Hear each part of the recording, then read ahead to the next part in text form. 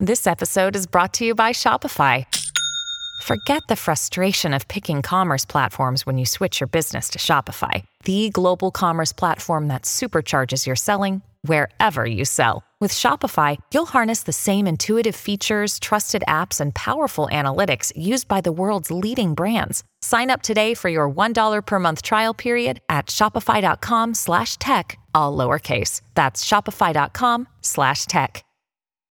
When you need mealtime inspiration, it's worth shopping Kroger, where you'll find over 30,000 mouth-watering choices that excite your inner foodie. And no matter what tasty choice you make, you'll enjoy our everyday low prices, plus extra ways to save, like digital coupons worth over $600 each week. You can also save up to $1 off per gallon at the pump with fuel points. More savings and more inspiring flavors make shopping Kroger worth it every time. Kroger, fresh for everyone. Fuel restrictions apply. Hi, I'm Alice Living, best-selling author, personal trainer, and host of Give Me Strength, where we discuss the positives of living a stronger life physically and mentally with the hope to inspire you to do the same. Welcome to Give Me Strength.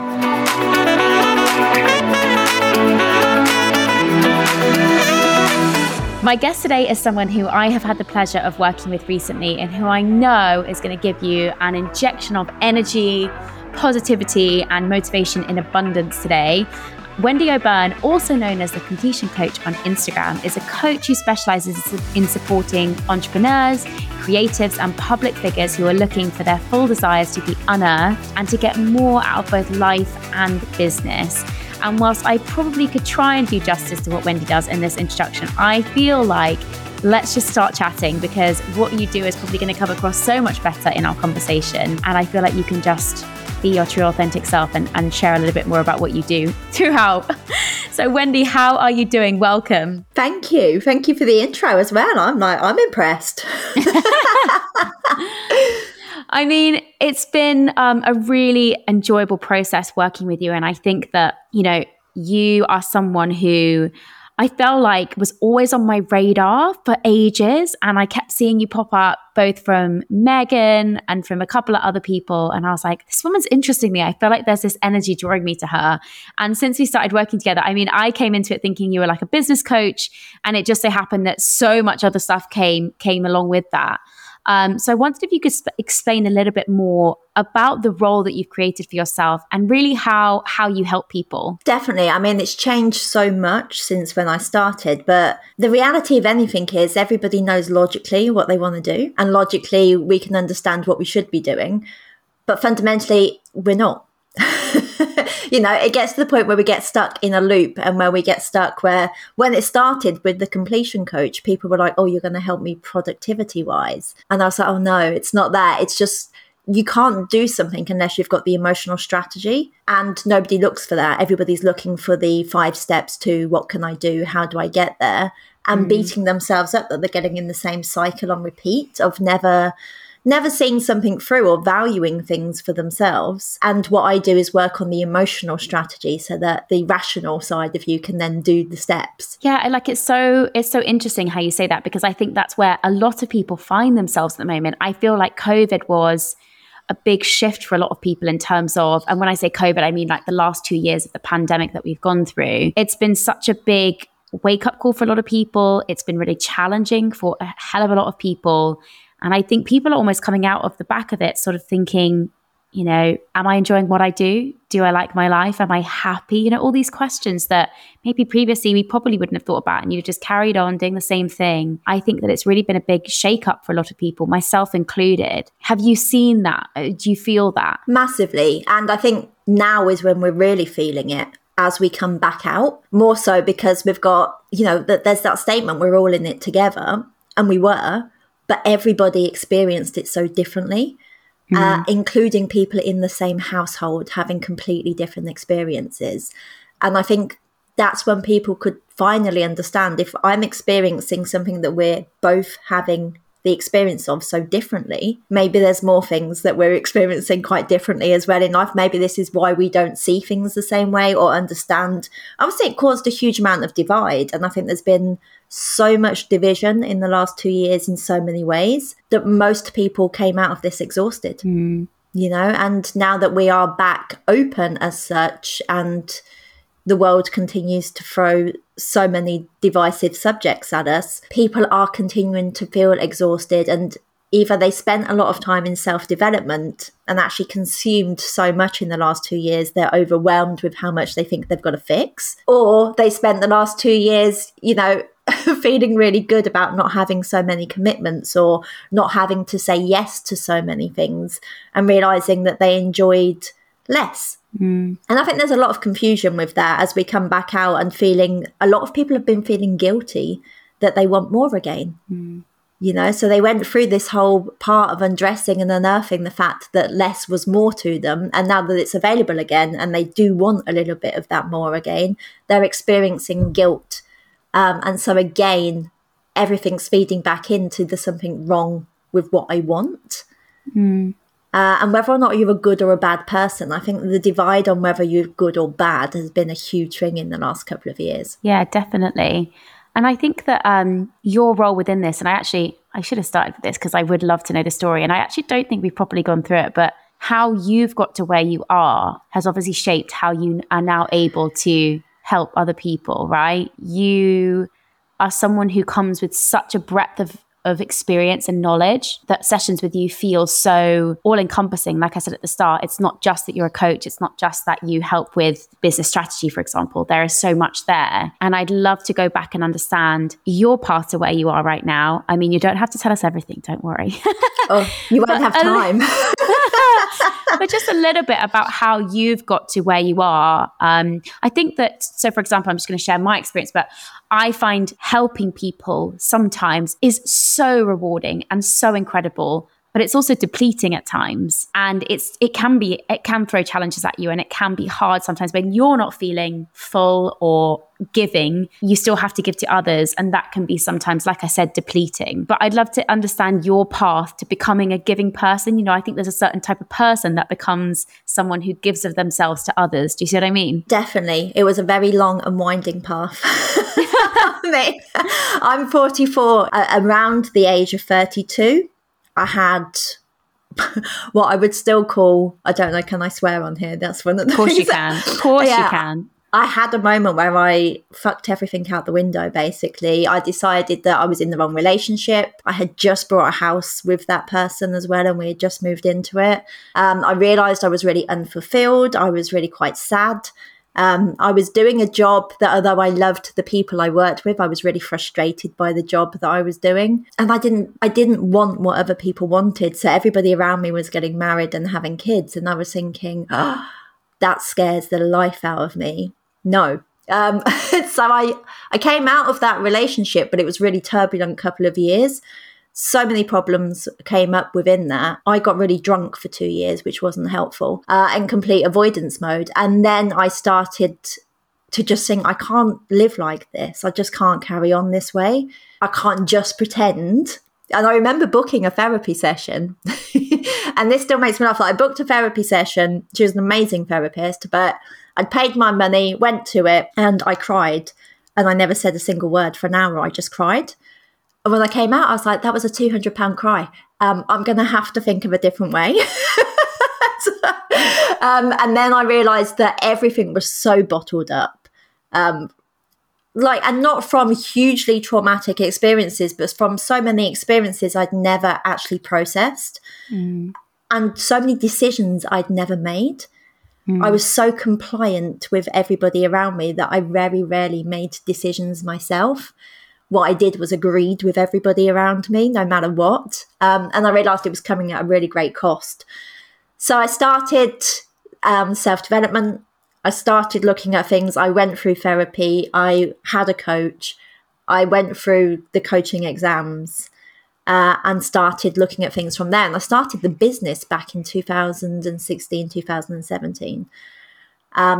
And before that, I'd been a financial advisor, but I was self-employed. So I'd been a company director since I was 30. But then I left that business with some guilt because that was also a business I was in with my sister. And then came into coaching, and what it started as and what it is now has just really naturally unfolded into, I would say, more and more bizarre, more and more knowledge that came in, because I was really clear that with this, I was going to follow what really interested me. So that whilst I was giving, it was giving me back, because one of the things that really motivates me is learning, and studying is one of the things. So although I had to do financial exams every year of my life to stay qualified, so I was very used to being examined for what I do. With this, I was actually interested in so many different subjects. And the more that I dug into those subjects, the more rewarding the work was to then go and do that and practice it with humans in real life. So yeah, to end up giving, as you say, it's such a joy, because I get to do so much of it live with people, and I see the instant results, or I see the shifts that we're going through. And learning to do that when I was doing webinars and couldn't see people was really difficult initially, because I couldn't gauge what anybody was gauging from it. So I am lucky in the sense now that I see most of the people. So when I'm giving, I'm receiving, because it's an actual thing. It's with the sight, I can receive that back. But it does mean that I have to have some really strong boundaries outside of my work as well, to not constantly be in coach mode, and to step away and just be like everybody else at the weekend, step away from things, step away from DMs, and have boundaries about what I can and can't answer. Yeah. We're going to cover boundaries in a bit, because I think it's a really important conversation, something that you and I have discussed. But I wanted to kind of open up in terms of, this conversation. One of the things that I am deeply conscious of, and I'm not going to use this as a personal therapy session, I promise, but I think that one of the things that I have felt, and that a lot of other people have felt, is a sense of detachment. And by that, I mean detachment from ourselves a lot of the time, but also a sense of detachment from other people. And I think that it's definitely something that I have noticed grow, particularly through COVID. We became very isolated. Sorry to talk about it again, but I think it was really instrumental in how people now feel and where we've arrived at this point in our lives. And I definitely felt a sense of, I feel very detached from both myself and from the community around me, the people that I usually lean on, the relationships that I had before that aren't necessarily there in the same way anymore. And I wondered if you had felt the same with your clients that you work with, and maybe a little bit of an understanding as to why that might be. Yeah, I think detachment was almost self-preservation to a certain degree. You had to detach from some elements of it, otherwise it was too overwhelming. Detaching from the fact that, going to visit a relative's house at one point was against the law almost. You weren't allowed to do things that were so natural. Bumping into people in the street that you knew and having to stand back and treat each other as if we were dangerous. There's so many things there that were causing a detachment from human beings, from touch. And what we do is we communicate so often through our bodies and through touch, and we were rigid. Am I far enough away? Am I doing the right things? Am I allowed to do this? Is this right? And for so many people, the isolation of living on their own, or just staying at home for such a long period of time with a partner or relative, whoever we were living with, isn't normal life. So again, you were detaching from your own story of existing, or rather coming into existence rather than living. And when we detach from ourselves and we detach from our emotions and our needs, it's because we know we can't get them met. And at that point, we weren't getting things met in so many ways, because it's not the same to give somebody a call sometimes as it is to pop and sit over coffee with them.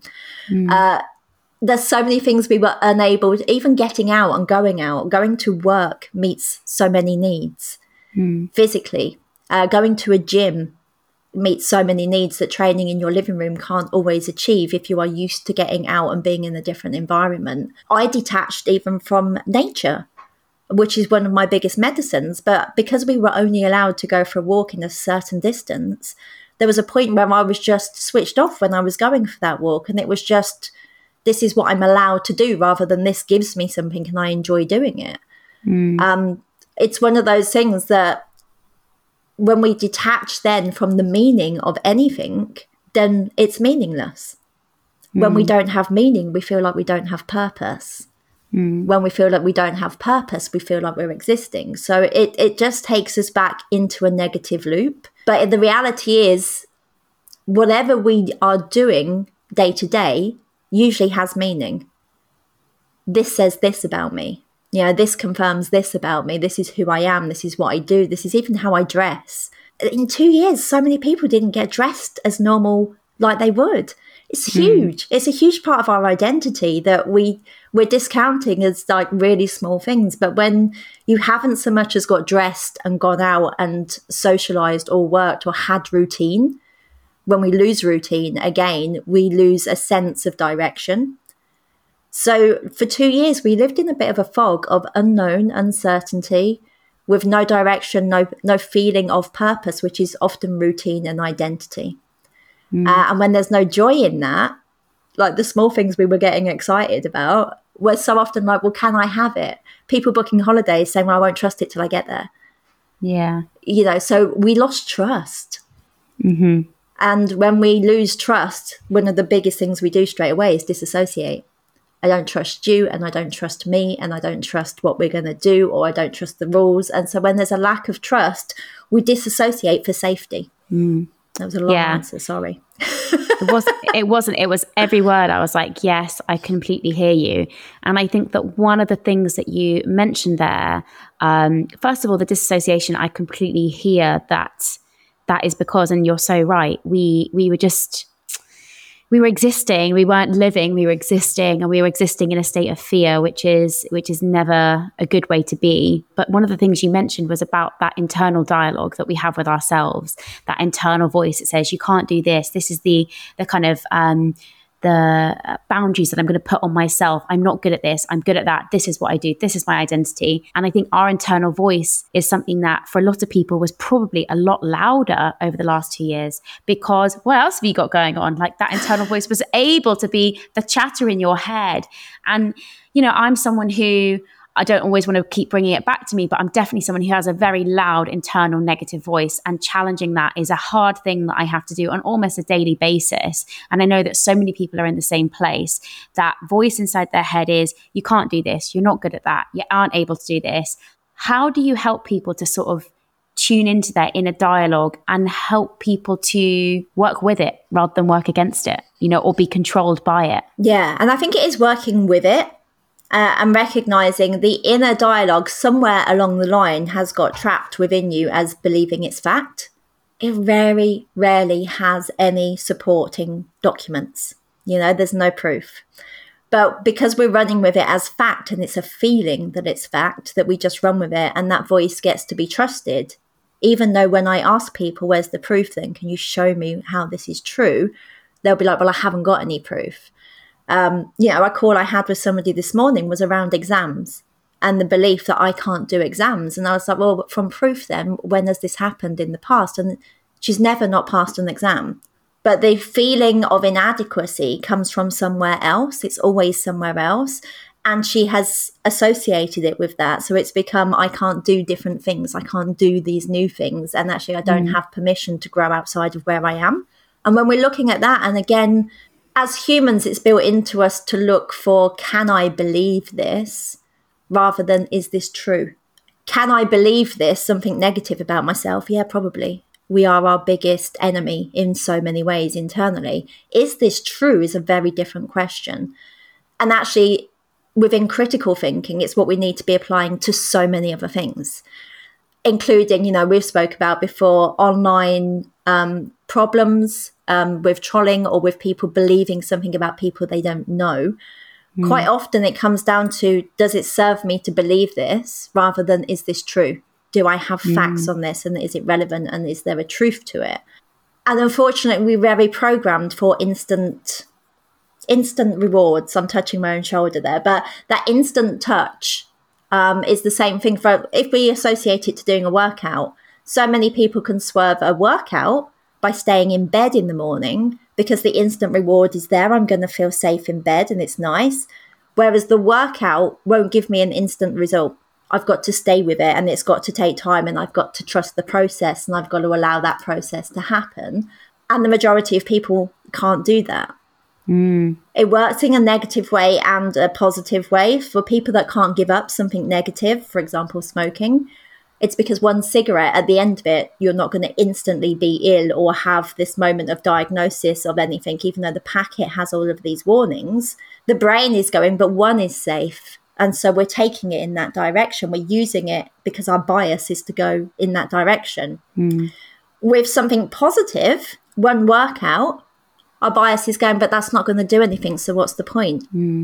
So the way that our brain works against us in both of those scenarios is on the negative bias, it's that that's not going to hurt me, one won't hurt. And on the positive bias, when we're trying to say, okay, this is a positive thing that's going to take some time, we'll go, well, there's no instant reward, so I'm not going to do that. And we'll try to get the instant reward, which is I get to lay in this morning.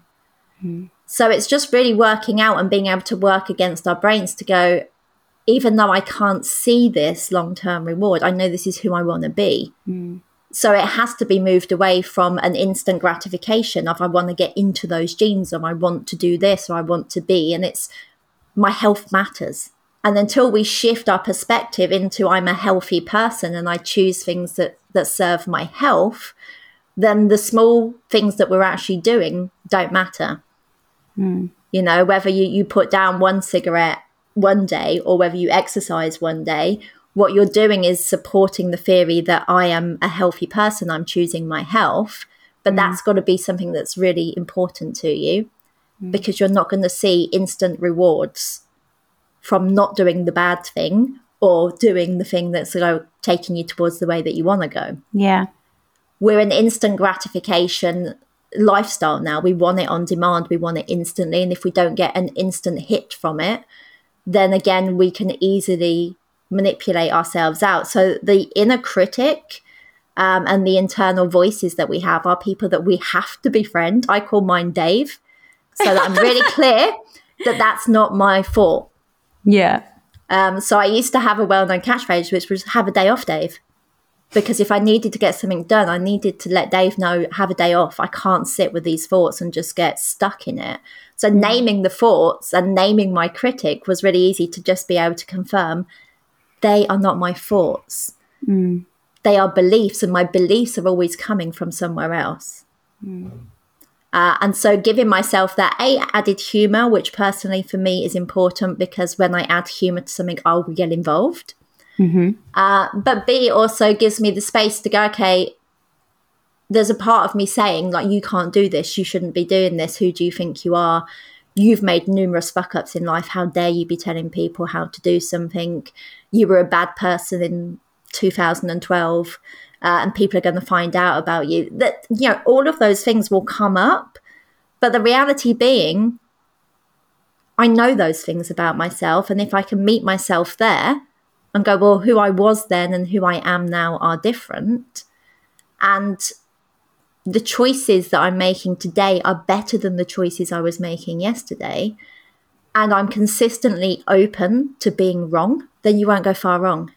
You know, I'm consistently open to being wrong. And that's where even within everything, as I say, division-wise in the last couple of years, my personal standpoint was, don't get too hooked on anything as fact. Just be consistently open to finding out. Yeah, be curious rather than being aggressive. Be curious rather than being right and having to be right about everybody, because not everybody is having my experience. Yeah. And I think there's something in, like, I'm really fascinated by, I've literally talked about it so much already, but the experience of the pandemic, because I think it existed before then, but I think that one of the things that you've just said, which I really think is a big topic, is this sense of sort of tribalism, this creating an identity by, these are my people and we believe this, and you are therefore bad because you believe that. You know, like, I think that it's created this divisive society that just means that a lot of people are just quite angry a lot of the time on both sides, not just on one, on both sides of whatever the argument is. And look, you and I can both sit here with good moral compasses and know difference between right and wrong, right? We know relatively, and most people do, the difference between right and wrong. But when the water is much murkier than that, when there isn't a clear, this is right and this is wrong, it becomes really hard for people to know where they stand, and know how to respond to that level of divisiveness, and I think that the way you approach it is so much healthier. I never want to lead with aggression or with hatred, right? That's not in my personality, and it's not in my nature to lead with aggression or hatred or kind of viciousness. But I also have a part of me I like to be right. I like to be on the right side of things. I like to do the right thing. So then where do you find yourself? Do you see I don't even know where I'm going with this, but I just feel like there's a lot of confusion, and there's a lot of people who just find themselves being really confused about how to be, who to be, what to say, what to do. And it all comes back to that sense of, identity. Who am I? What's my purpose in this world? How do I find who I am? I remember when I first came to you, that was one of the things that I said. Who am I? What am I? I'm going to be 30 next year. Who the fuck am I? Yeah. Who is Alice Living? And I know that I am not the only person who feels like that. And I'd love to hear how you help people. I mean, because I've worked with you, but how you help people find that sense of identity. Like, you are not, and I'm going to use the example because it's a one that's very present in people's minds, but you are not pro-vax or anti-vax. You are who you are, and you might have different beliefs, and you might have different feelings about things. That doesn't define you. Who are you? And I think that's got lost. And yeah, like I said, I'd love to hear how you help people sort of find that inner identity, tune back in with themselves. We'll be back after this.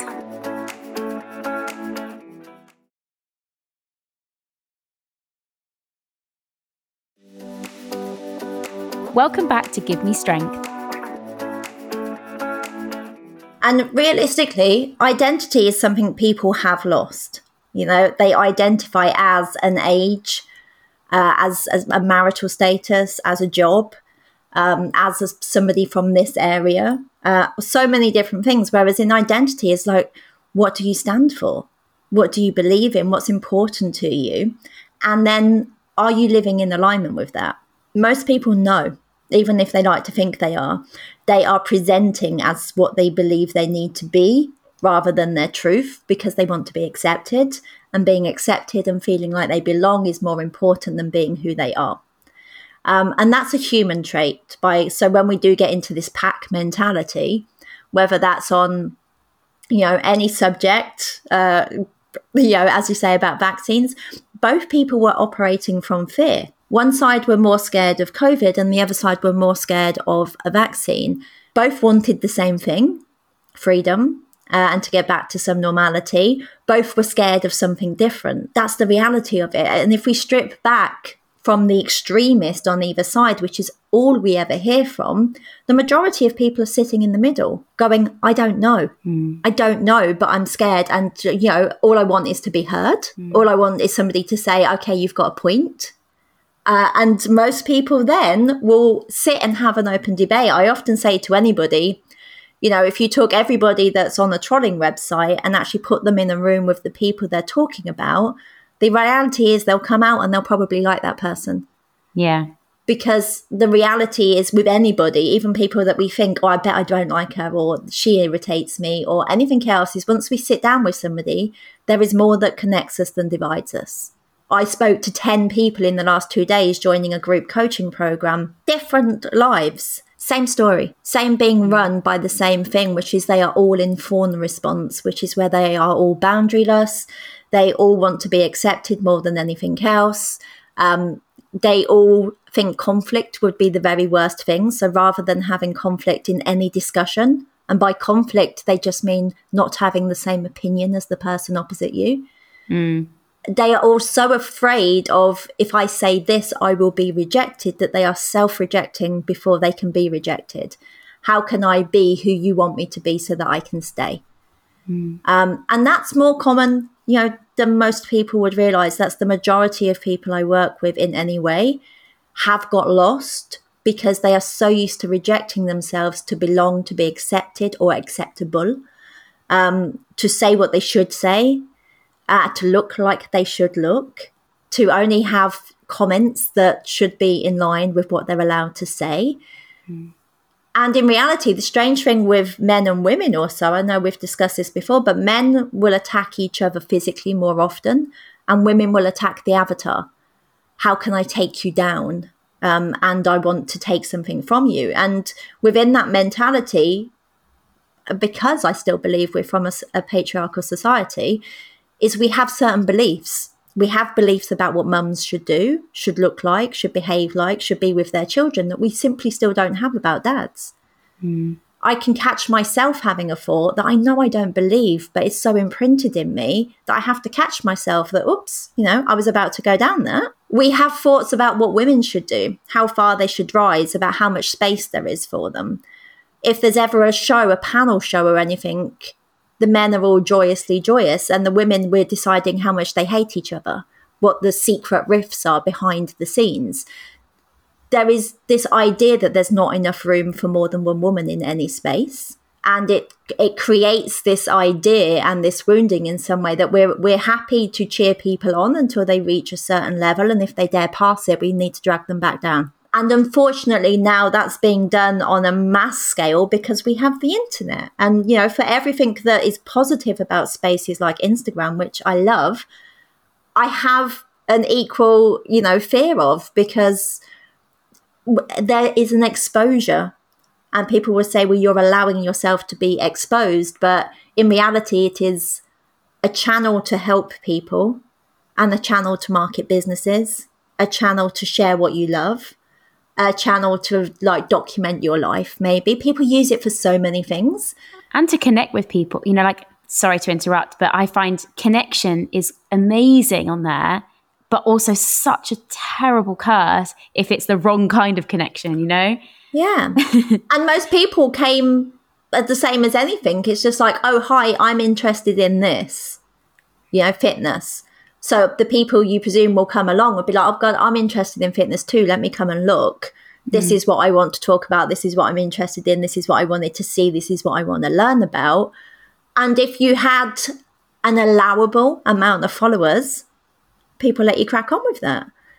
But once it reaches a certain point, people are just like, oh, now we deem you to have something that you now owe us. And for that, you have to be who I allow you to be rather than who you are. And if you're not that, then, I'm going to have something to say about it. So it's weird in that way. And that's what we have to accept. If you were to advertise, I'm going to hold a fitness class on Saturday at 9 a.m. in the town hall, you would expect people to come that wanted to partake in that. You wouldn't expect 5 or 10 of them to turn up to tell you what you're doing wrong. The difference with the internet is that that's what we're doing. So for people to say, well, you're opening up to it, I'm just like, well, you are and you aren't, because I don't expect everybody to agree, or for everybody to want my particular method or my particular sense of humor or the way that I like to word things. I swear a lot. I have a lot of beliefs that other people don't have, but I also don't require you to have them. What I require you to do is not be offended by them. And if you do want to discuss them, to do it in a way that you're as open as I am. If you're coming in to tell me I'm wrong and it's this way, then the response is always going to be, this isn't an open discussion. If somebody's going to judge me without, and this is important, across the board, if somebody's going to make assumptions and judge me having never met me, let alone spoke to me, then there is nothing I can do about that. Because the judgment is not about me because we've never met. The judgment is about the soundbite of me that has offended you. There are sound bites of me that offend me. Same. There are versions of me I wouldn't go for lunch with. There's so much room and space for me to go, okay, you know what? Maybe I shouldn't have said it like that. But there's also no need for that to be the only thing about me. And this is the thing. This is what I just feel is so important, is one of the things that I learned the most from you is we all have a light and a darkness about us.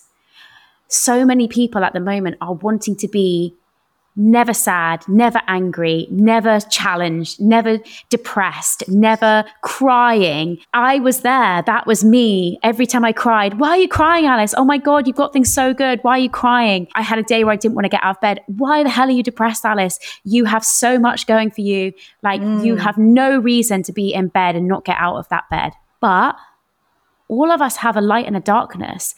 I am now not apologetic for the fact that I feel challenged by things that might not challenge the next person. For me, they are challenging. They make me cry. I am allowed to be, sad and angry and have this darkness within me. And that doesn't make me a bad person. Not at all. We need to allow that in everybody. But more so being is, something that you struggle with one day may not be something you struggle with a week later when you are in a different state. Mm-hmm. And what we take for granted sometimes or judge ourselves on is like, you should be okay with this. You should be able to do this. You've got X, Y, and Z. You shouldn't feel this way. And the point is, your body and your subconscious is not reacting to reality. It is reacting to the state you are in. And the state we are in is where we are making decisions or judgments on ourselves. When we are in a really good way, for most people, this may be on holiday, for example, where we feel completely relaxed. There is a different vibe about ourselves.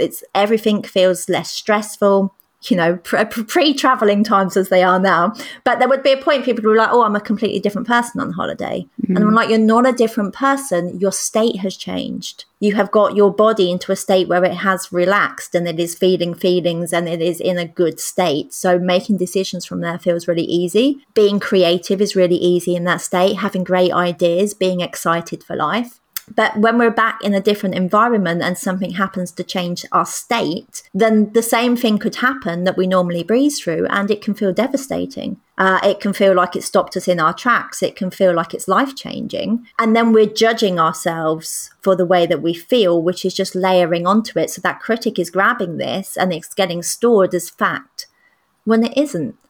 And my newsletter today was on this, which affronted me. And it was just like, stop avoiding negative feelings, because we're supposed to get angry. We're supposed to get sad. We're supposed to, have a vast majority of excitement, of worry, of fear. It's all supposed to be in there. But what we're not supposed to do is make our biggest decisions in our poorest states. Yeah.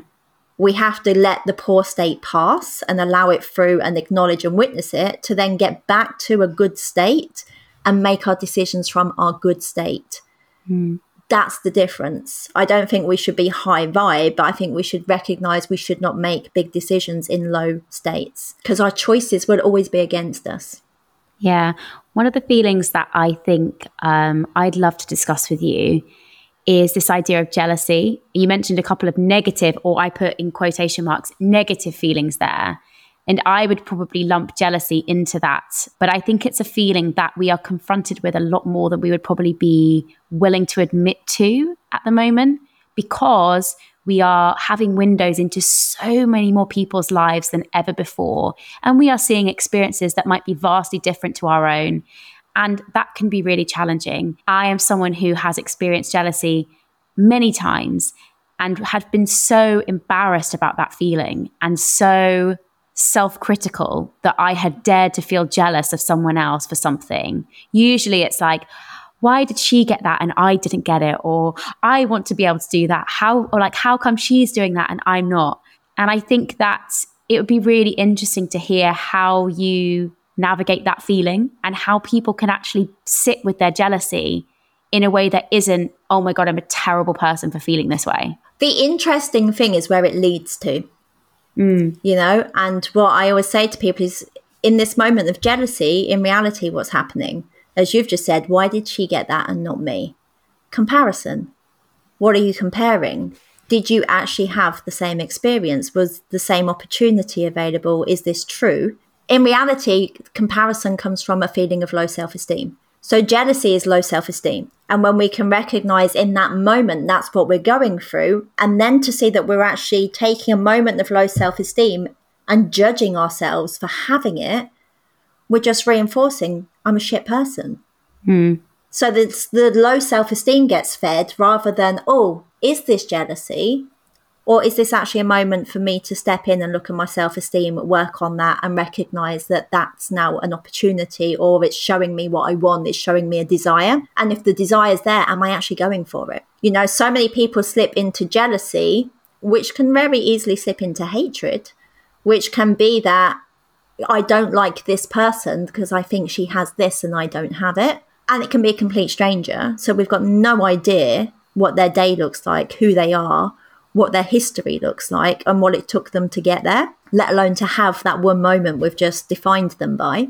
And in that, we're also looking at the fact that we're so busy looking over there at what I'm jealous of, we're not looking over here at what's missing for me.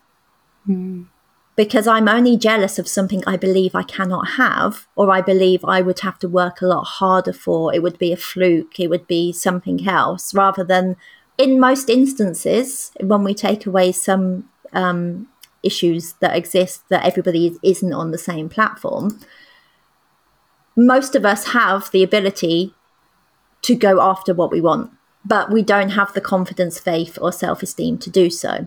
So when we're sitting in jealousy, it is very much the case of, oh, somebody's done something that I'm not prepared to do myself, and I've got a bit of a cob on that they've got a reward for it, but I'm still not going to do it.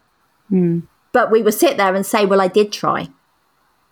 And when I again ask people, show me your proof of you trying for this, they'll scramble around for something, but they haven't really gone for it. The same as when I say to people, tell me 10 things you don't like about yourself. There's an immediate word vomit. Tell me 10 things that are great about you. Huh? They'll get to 3 and then they'll be like, I'm struggling. The way that we operate is to store so much of our incapabilities of what we believe about ourselves to be true on the negative, be it for safety, for fear, because we're feeling downtrodden, because we've had experiences, because things have led us to believe this. But when we go for truth, have you tried? Are you doing all you can to get there? Are you taking these steps? Do you believe you can get there? Most people would say no, in reality, but they're annoyed other people have taken those steps.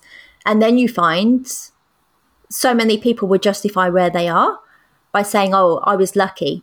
I got in at the right time. It's much harder for people now. And I'm just like, well, is that true? Is that true? Or are you now taking all of the steps that you took and the work that you did to get where you are, and are you bypassing that as a fluke so that you can't feel shame about your success? Most people, yeah. So shame and guilt are operating on both ends of the spectrum for the guilty person and for the successful person. For the person that's jealous, which is actually comparison, which is self-esteem. And in reality, nobody wants to say, I've got self-esteem issues. It's easier to say I'm jealous. And in the same breath, nobody wants to say, I've got success issues. They'd rather say, I'm just really grateful and lucky. And it's the ownership in identity again. Is this something that I'm doing that I value, that I can identify with? And am I strong enough in my identity and my beliefs and values? Or are they in conflict with each other? So most people, when I do a beliefs and values sheet with them and just look at what are they, do you live by them, or do you hold other people accountable to them? Most people just hold other people accountable to them. You know, I don't like liars. So, you know, it could be one thing. Honesty and truth is really important to me. So if somebody isn't honest or true, then I hold them accountable. What about you? You know, are you honest and true to yourself? Oh, awkward. But that's not something you're going to deal with. You're too busy over there punishing the person who had the audacity to tell you a lie to your face. But you are lying to yourself consistently. We have to be, and that comes into our internal boundaries and everything else. But when I do this work with people, it generally twists things on their head, and they're a bit like, oh, you know, I thought I was in integrity with myself, but it's only with other people. Definitely something I can relate to, for sure. Oh, I think all of that, us. I think that boundaries are the next place that I'd love to go, because I think that that's something that I am slowly learning to implement, but that I have definitely lacked over the last few years. And I think that all of us in the world that we now exist in need to have a sense of what are my boundaries? How do I put them in? How do I protect myself from, you know, there are certain things that I think we need to learn to be boundaried on, basically. And I think that social media opens up a lot of opportunities for people to have those boundaries challenged. How does one go about, first of all, what is a boundary? What even is it? What do we mean by them? In reality, it's what do you give your agreement to? If I was going to narrow it down, I'd say any boundary I have is something that I'm giving agreement to. or any boundary I don't have. It's the same thing. Yeah. Our internal boundaries need to be looked at first. And I think most people rush to their external boundaries. You're not allowed to do this, or, you can't have this from me anymore. Stop giving it. Have boundaries around how much you use social media. Have a boundary around what you will engage in. Have a boundary around what you won't engage in. Unfortunately, as with anything in life, if you were in a job interview and 3 people said you were brilliant on the panel and one person was like, I'm not sure, you would walk away thinking about the one person that wasn't sure about you. When 100 people like a picture and one person writes a comment to say that it's wrong, the one comment about it being wrong is the thing that will be the most space taking in your mind. The same thing for anything else. Lots of people can tell us something is good, but one bad review and we start to question if it should exist. The boundaries here have to be internally on, is this true? Am I prepared to take this person's opinion as fact? Or am I prepared to read something and take it the same way as I've just taken the compliment, with a pinch of salt? Is this person in my life? Do they know me? Have I had any kind of interaction with this person outside of a post that was written as information rather than as dialogue one-to-one? And it is that part. It is community, it is connection. But until we have communicated one-to-one or connected one-to-one in any way, then we still don't know each other. And that's the thing we have to realize. We have common interests. We have common agreements, which is why we're in the same space.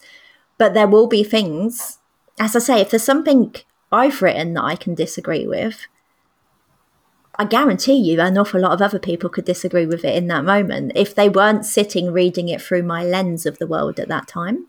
But our boundaries have to be in that respect of, what am I prepared to engage in? If somebody says something that I don't agree with, am I willing to sit with it rather than answering it immediately? Can I not be instant? Do I have to comment on things because I think I need to? Or do I want to? Do I understand enough to comment? Is it my place to comment? Do I want to? Or do I fear if I don't, I'll be persecuted for not commenting? Do I have to be an expert on everything? Or can I be a human being that's open to learning, that's experiencing life like the rest of us? And my success, my numbers, or anything else are irrelevant to that. If you ask me, in your case, if I'm coming to you, I would expect you to be an expert in your field, not in the whole of the fields of every single subject going on in the world. I don't feel we have to take responsibility for everything. And I think we have to be clear on what we will take responsibility on. Responsibility for ourselves, but also responsibility that other people have for themselves. Are you responsible for what other people believe as a result of engaging with you? Unless it's one-to-one, you can't even know what that is. We can't understand what other people are on. So boundaries in real life could be boundaries around our time, boundaries around, even when we'll look at emails, when we'll put do not disturb on. I have really strict boundaries on my phone after 9 p.m. I'm not your lady to contact in an emergency. I'm not there. It's on do not disturb. Boundaries around money, boundaries around friendships, boundaries around relationships. And that's not just physical, I can see this boundaries, but it's very much even, I'm not going to agree with everything you say because I think you'll leave if I don't. So what we need to do is create safety in ourselves to have more of ourselves in our lives. And the safety has to come from within. Do I feel safe enough to say this? And if I don't, am I willing to address that? Because if I don't, it will continue. So there's so much more in self-responsibility. And I think humans in general have forgotten about self-responsibility, have responsibility for the fact that even if we're offended by somebody, it is our responsibility to process that first and then address it second, if it even needs addressing. If it's somebody in our real life, accountability on ourselves, on who we are, how we're showing up, how we're treating people, how people feel as a result of being in our actual presence, how we want to feel by the end of today by being the person that we are. And as for this pursuit of purpose, I'm like, the only purpose we have is to live life. It is not a job. You are not going to go and find it in a job. It's just another distraction. Our purpose is to live life and to love our lives and to enjoy ourselves and to get as much joy as we can squeeze out of it. Unfortunately, we were spending 90% of our time looking for fucking problems. That is not the purpose of your life. Your purpose of life is not to go on earth and to highlight other people's flaws or your own on repeat. It is to find joy in as much as you can. If you find joy in embroidery, if you find joy in sport, if you find joy in painting, if you find joy in decorating, setting up homes, if you find joy in coaching, in learning, if you find joy in banking and finance and maths, find your joy. Your joy is then it's anchoring and supporting my purpose, which is to live a happy life. So my relationships should support that. My bank balance should support that. My environment should support that. My health should support that. My friendship group should support that. And if they're not, I'm in the wrong place. That's your purpose. Find it out. Find out what brings you joy and then seek it. Seek it as often and as in many pockets of your life as possible. And you will find that life is easier. Oh my God, that was just the most amazing answer. I was like, where do I go from here? Finding your joy for sure. Oh my God. Like, I think that that's one of the things that I'm working really hard to do at the moment. It's hard to have spent a lot of my time. I'm saying it's hard. It's hard within the context, I guess, of where I'm at.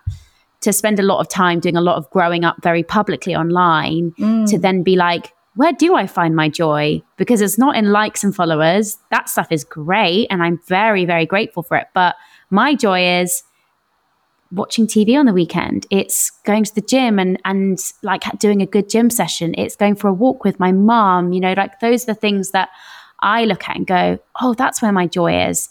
And that stuff can't be bottled up and posted on social media. And that's one of the reasons why, you know, I will never do YouTube, for example. For me, I'm like, I need to live my life for me. I don't need to live it for a following or the people that expect certain things of me. Like, my life is to be lived for the small pieces of joy that can't be shared in a photo or a video. And I think that the more of us do that, the more that you can really get the most from using social media and from not using it as well. I think I wanted to close this conversation with you by asking you if you could share, I guess I was going to say your top, but maybe your top 3 tips for how people can live a more joyful life. You know, like if someone was to leave here and say, I want to find my joy, I want to be happy, and I just want to have a little bit more peace in my day to day. Yeah. What would you say is your advice for those things? Get really curious, like super curious, like you did as a kid. Do I like this? Even down to what you're eating. You know, we've got so into routine of eating the same thing on repeat or ordering something or going to some restaurants. Like, get curious. Do I like it in here still? Do I enjoy this? Is this person a really good friend with me? Am I a really good friend with them? Get curious about, do I enjoy this? Am I reading this and loving it? What do I watch? Why? Curiosity will serve you back to your joy. Consumption. Don't be consumed by anything. Consume things, but not to the point where they are consuming you. You know, and that's with anything. Don't let something become a burnout project, whether that's consuming scrolling, consuming other people because I'm not enjoying myself and so it's consuming me that I'm not them.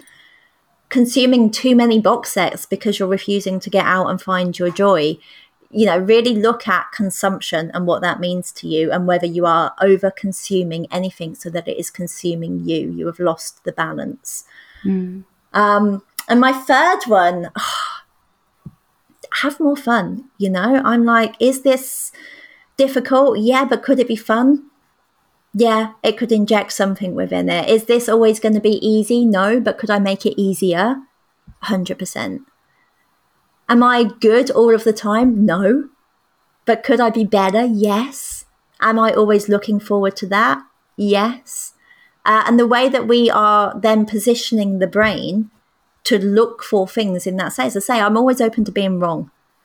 Somebody might say, you come and said this and that was wrong. And I'm just like, do you know what? Maybe it is. Talk to me. Let's see where are we actually coming from the same place, but we talk differently. What is going on? Be more curious. And as I say, that's within our consumption, within our joy, within what we're doing, and be more open to looking at judgment from not am I doing well to am I doing well? Yes. Could I do better? I'm looking forward to it. You know, that's all is coming. I'm coming in that direction, and that's my direction. My speed doesn't matter, but my direction matters. Am I in the right direction? And if I'm not, am I willing to change it? So I would say question everything. Yeah. Oh my God, I love those. Love those. There was probably more than 3 there, but yeah, question everything is what I would say is my best bit of advice. I love them. Wendy, if people want to find you on social media, do you want to share your and also I think you've got your website as well, which is a great resource. Yeah, the website is always under construction because I change my mind daily. And I'm on Instagram as @thecompletioncoach. That's really the only place I am at the moment. Perfect. Thank you so much. This has been, like I said, I wasn't going to use it as a therapy session. I pretty much shared so much stuff there, but I really feel that you speak so much sense and truth, and you've really helped me personally and professionally. So I just wanted to say a massive thank you. So yeah, I really hope this conversation was useful for people, and I hope that people come and find you on social media and engage with your wisdom. Thank you. Thank you, my love. Thanks.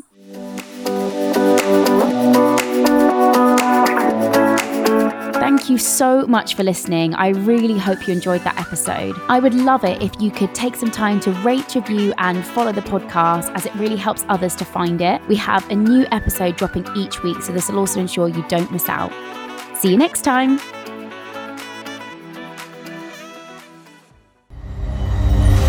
Insanity Group.